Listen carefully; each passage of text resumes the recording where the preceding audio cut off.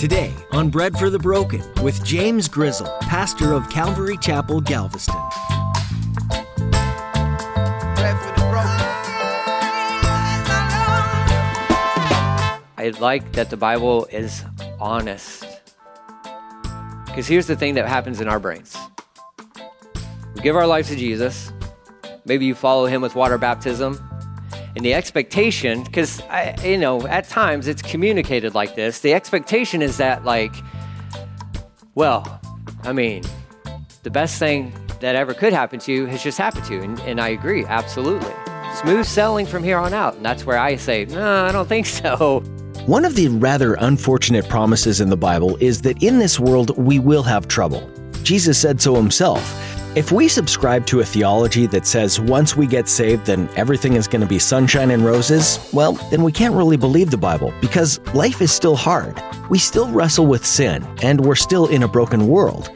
In today's message, Pastor James will give us some wisdom and comfort when facing that truth. He'll also share how we can combat the troubles of this world with the truth of God's Word. Now here's Pastor James in the book of Mark, chapter 1, with today's edition of Bread for the Broken.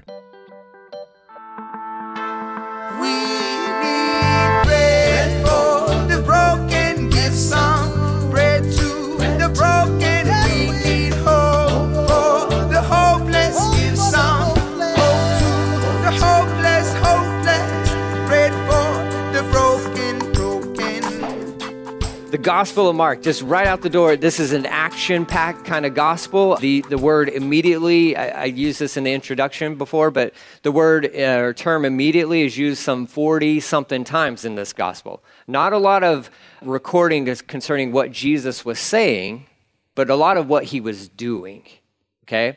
Just a beautiful, just direct book, written more so probably for Gentiles, but here he is, right off the bat. Jesus is the Messiah, the Son of God. He talks about the prophecy from Isaiah and from Malachi about sending the messenger ahead who's going to prepare the way for him, for the Lord, and that was John the Baptist. We know that he was born for this role.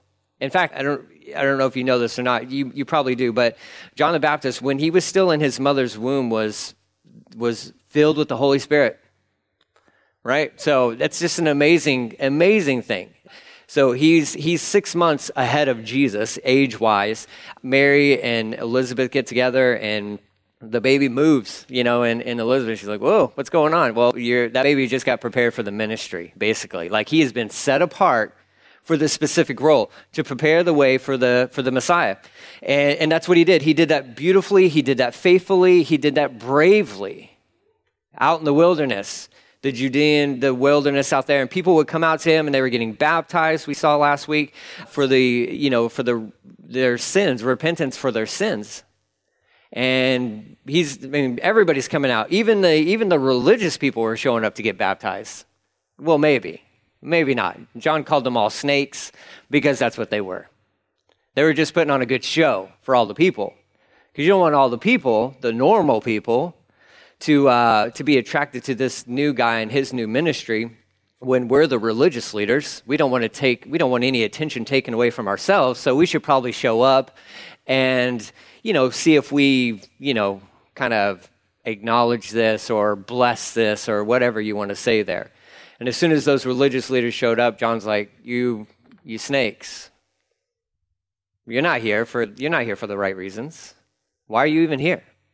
You're not coming to repent of your sins because as far as you're concerned, you have no sins. So he called them out. That doesn't really, that doesn't always set you off, too well within the church there, but he doesn't care because he's doing his job. He's doing what he was called to do. And so he shows up and he's wearing the camel garb, with the belt and all that good stuff. I did some more research on why the camel skin outfit. Apparently it keeps you kind of cool in the summer and warm in the winter. And it keeps the rain off of you, the elements off of you. So it's practical. I don't know, that's the extent of what we know as far as his outfit goes. That may be more than what you wanted to know, but there you go, okay? It intrigued me enough to where I was like, I need to find out more about this. And there's really not much there. It's just, it's an unclean animal, and he used its hide for his outfit, just like Elijah would have done. There you go. So if you need some good outdoor clothing, camel hide, I guess, is good. So there you go. Anyways, so this is just getting us to this point where John is baptizing, and he gives these guys a heads up. He's like, look, I'm going to baptize you with water, but he, the Messiah, will baptize you with the Holy Spirit. So he's proclaiming this. And this is where we get into for today, verse 9. It says, one day Jesus came from Nazareth in Galilee, and John baptized him in the Jordan River. Okay, so Mark doesn't give you hardly any details, okay? Now, if you know the other gospel accounts, you're like, but isn't there more to this? There is. There really is. And we'll touch on that. But one thing I do want you to note is Jesus is coming from Nazareth, which is probably not, I've been to Nazareth. It's a beautiful city. It's a beautiful town. I love it. It's an amazing town. But it's not like back then at this time, it wasn't like on the top of the list to go and hang out in Nazareth. So the fact that he was coming from there didn't really say a lot about him. Kind of spoke to more of his just commonality than anything.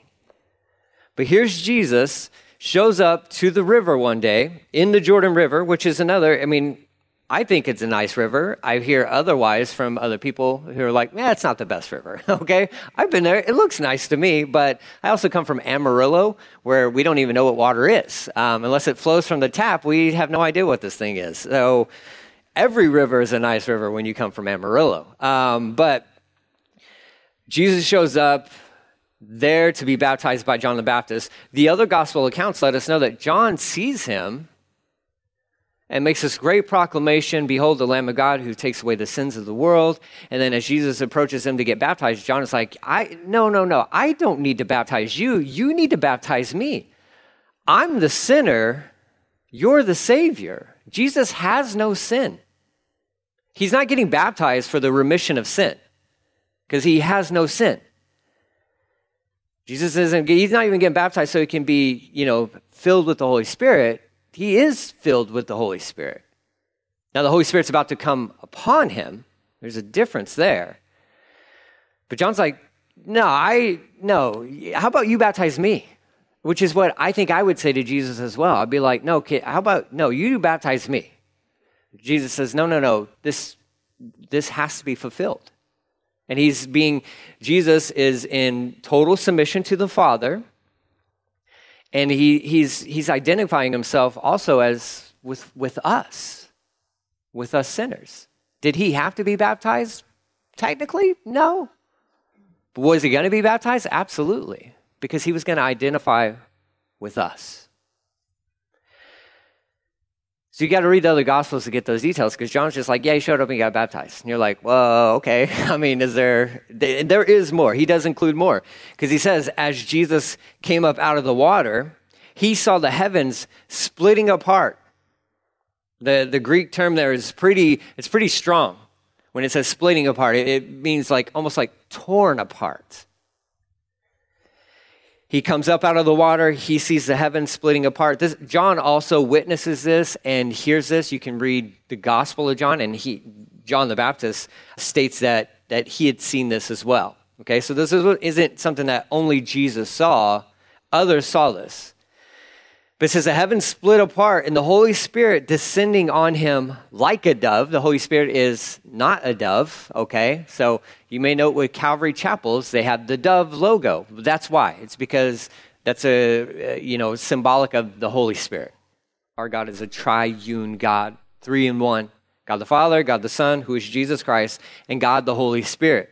And in this one scene, they're all together on the scene, because there's Jesus, there's God speaking from heaven, and there's the Holy Spirit, where they can visibly see the Holy Spirit coming down upon Jesus. And then the Father speaks, "You're my beloved Son, in whom I'm well pleased. You bring me great joy." Here's what I love about this, because we look at that and we're like, well, yeah, it's Jesus. It's Jesus, of course. Where's your identity? In whom does your identity rest? I hope you can answer that with Jesus. So if that's true for you, then the Father who looks down from heaven looks down on you. Well, who does he see? Jesus. So what's he saying about you? Probably the same thing. You're my son. You're my daughter, in whom I'm well pleased. You bring me great joy.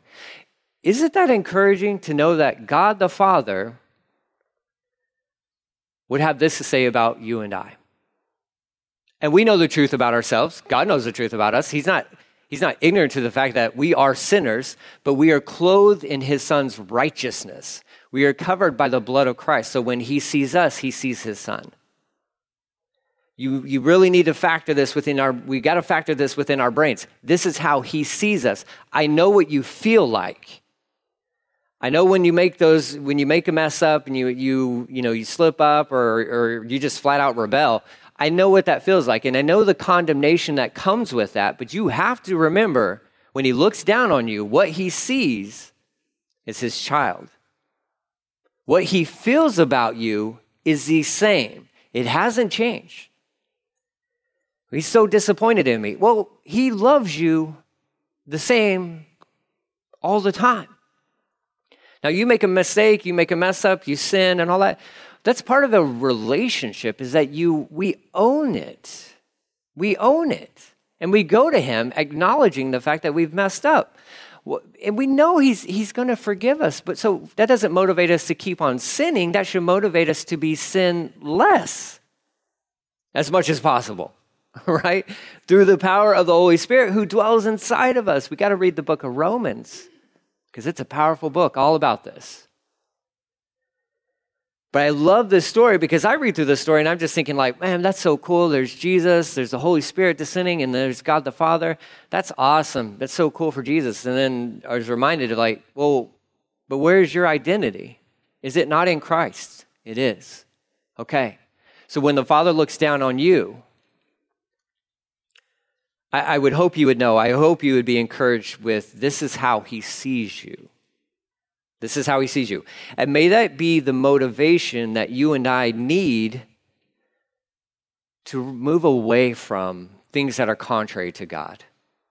Things that are maybe purposely, there's going to be temptation. That's going to be true for each and every one of us. That was true for Jesus. That's the next story we're about to go into. Temptation's going to come. But I hope that understanding how he sees us and how he feels about us would motivate us to move away from and to say no to the things that cause us separation. Because how he feels about us and how he thinks about us does not ever change. May the only thing in that scenario change would be, that I pray, would be my heart and my attitude towards sin and rebellion, as I'm tempted with it all the time. But I pray that the thing that motivates me, because we all understand what it's like. The great motivational factor for kids is like, you do something, you're going to get punished, right? I mean, it's very effective until it's not effective, right? Which doesn't last too long, okay? But isn't it better when the motivation can be that of like, look, yeah, there are consequences. Absolutely. There's always going to be consequences. Always. But when you can instill within somebody, no, we don't do this because it harms the relationship. That's a better motivation. I mean, you can try to, scare people out of, making bad decisions and making right decisions. It's just not always that effective. But if you can get them to see that, no, this is harmful not only to yourself, but it's harmful to other people and your relationships that you have, oftentimes, that's actually the better motivator. So I hope that communicates with us today. As we see Jesus, he's obedient, he gets baptized. Man, in this beautiful, beautiful display, other people were witnessing this. And I think this was one of those factors that really kind of resonated within the hearts and the minds of some of his disciples, who we won't get there today, but he picks up these disciples as he goes. Maybe some of these guys were witnessing this. Could be, all right? So, straight from baptism and the Holy Spirit coming upon him and this great proclamation from God the Father. Verse 12, then the Spirit compelled Jesus to go into the wilderness. Technically, the wording there, compelled, is actually drove Jesus into the wilderness, led Jesus into the wilderness. I like that the Bible is honest. Because here's the thing that happens in our brains. We give our lives to Jesus. Maybe you follow him with water baptism. And the expectation, because, at times it's communicated like this. The expectation is that, the best thing that ever could happen to you has just happened to you. And I agree, absolutely. Smooth sailing from here on out. And that's where I say, no, I don't think so. I don't think so. Because that wasn't even true for Jesus. He has to be led into the wilderness to be tempted. And it's not just so that we can see, fingers crossed, I hope he makes it. That's not even why this was happening. This is almost like God bragging. Like, okay, check out my son. The first Adam blew it. Second Adam, he's a rock star. Come at him with all you got, Satan. He's not going to blow it. He's the real deal. He's the real deal. So this is kind of what's happening here. So Jesus gets baptized, Holy Spirit descends upon him, and then the Spirit drives him into the wilderness. It says where he was tempted by Satan for 40 days. 40 days.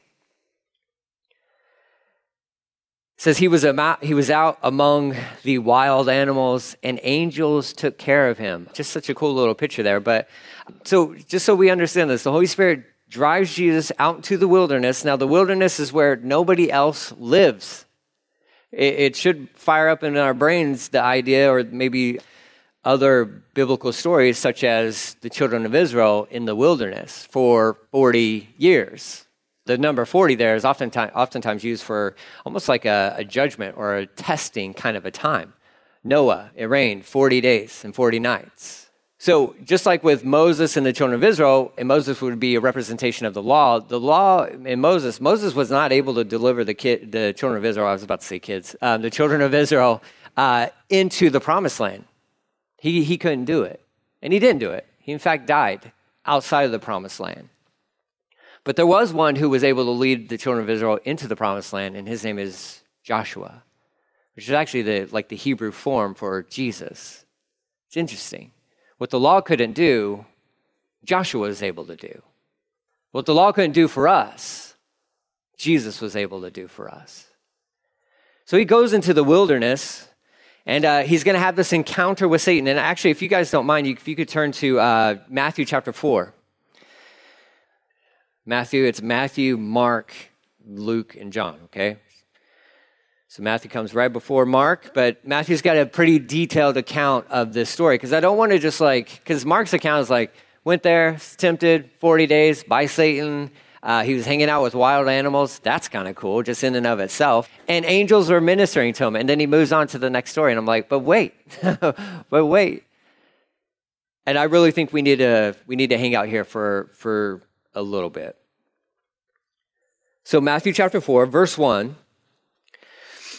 It says, "Then Jesus was led by the Spirit into the wilderness to be tempted there by the devil, by the tempter, by Satan. For 40 days and 40 nights he fasted and became very hungry." Well, yeah. Have you ever tried to fast before from food? This is me when I'm I'm going to fast. Today I'm just going to fast. 5-10 minutes in, I'm like, man, I'm really hungry. And then, it's a mental thing, I really think. I think it's just a psychological kind of thing, because I can go pretty much the whole day without eating. But when I set a day apart to fast, whatever it is, I want that thing so bad. And I don't know why. Well, I know why. It's my flesh. It's my flesh. That's part of what fasting is about. I hope you guys understand this. And fasting it's an act of worship. It really is an act of worship. You should fast. We should be fasting. Physiologically, it's really good for you, okay? If you want to do intermittent fasting, I hear that's really good for you. You should try it. I don't know. I'm not a doctor, so don't listen to me. But fasting and abstaining from certain things for a certain amount of time is really good spiritually. It's really good spiritually.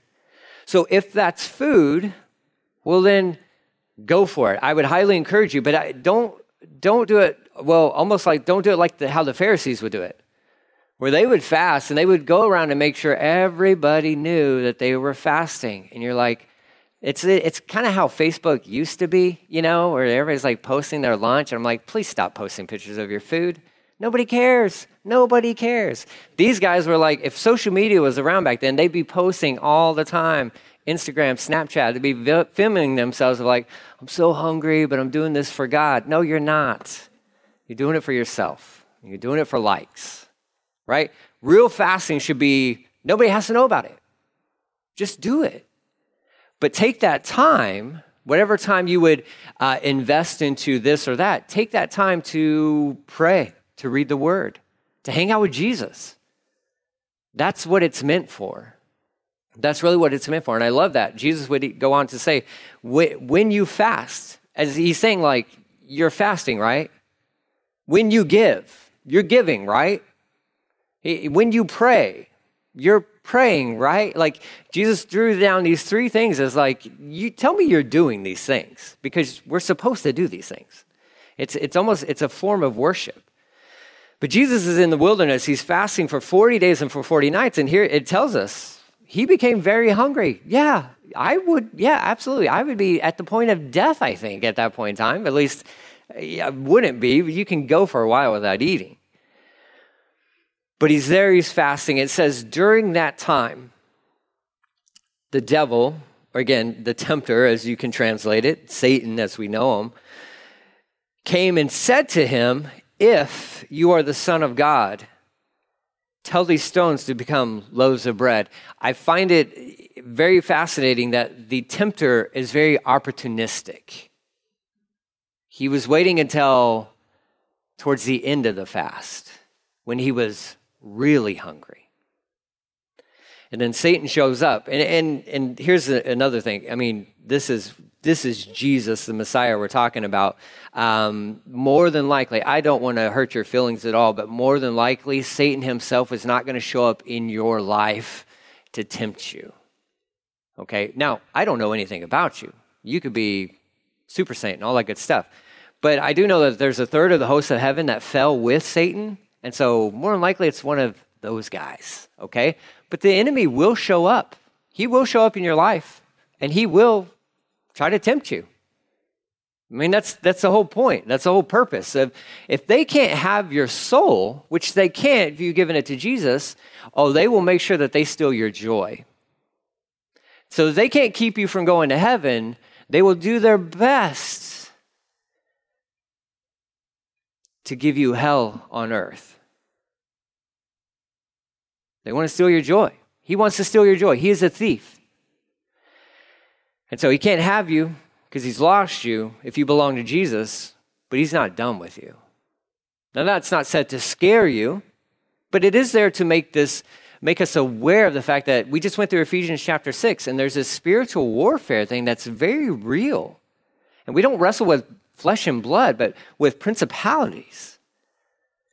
The war is very real. We need to, number one, be reminded who we are in Jesus Christ.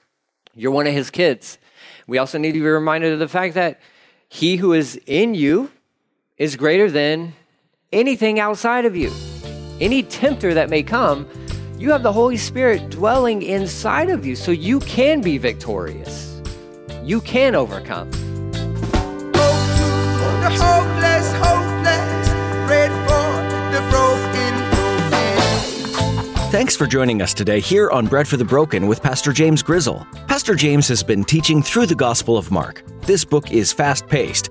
You'll notice as you keep studying with us that Jesus was on the move quite a lot. He did what needed to be done, and then he moved on to the next thing. Jesus packed a lot of service into his time here on earth, culminating in the greatest act of sacrifice ever, dying on the cross for everybody. If Jesus was consistently moving and serving, shouldn't we also be doing the same? Our faith doesn't say that we should just sit back and let others do the work. We're called to be the hands and feet of Jesus right here, right now. So go and do whatever it is that the Lord has gifted you with. Go share the good news of the gospel, and then demonstrate it by how you love and serve people.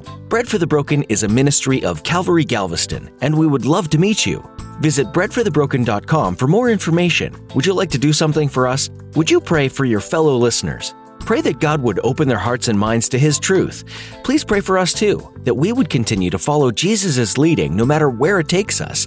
If you feel like God is leading you to partner with us financially, all donations are greatly appreciated, no matter what the size is. You can give securely online at breadforthebroken.com. Thanks again for coming alongside us in sharing the gospel message. That's all that we have for today. Join Pastor James next time for more here on Bread for the Broken. Let me paint the picture of humans.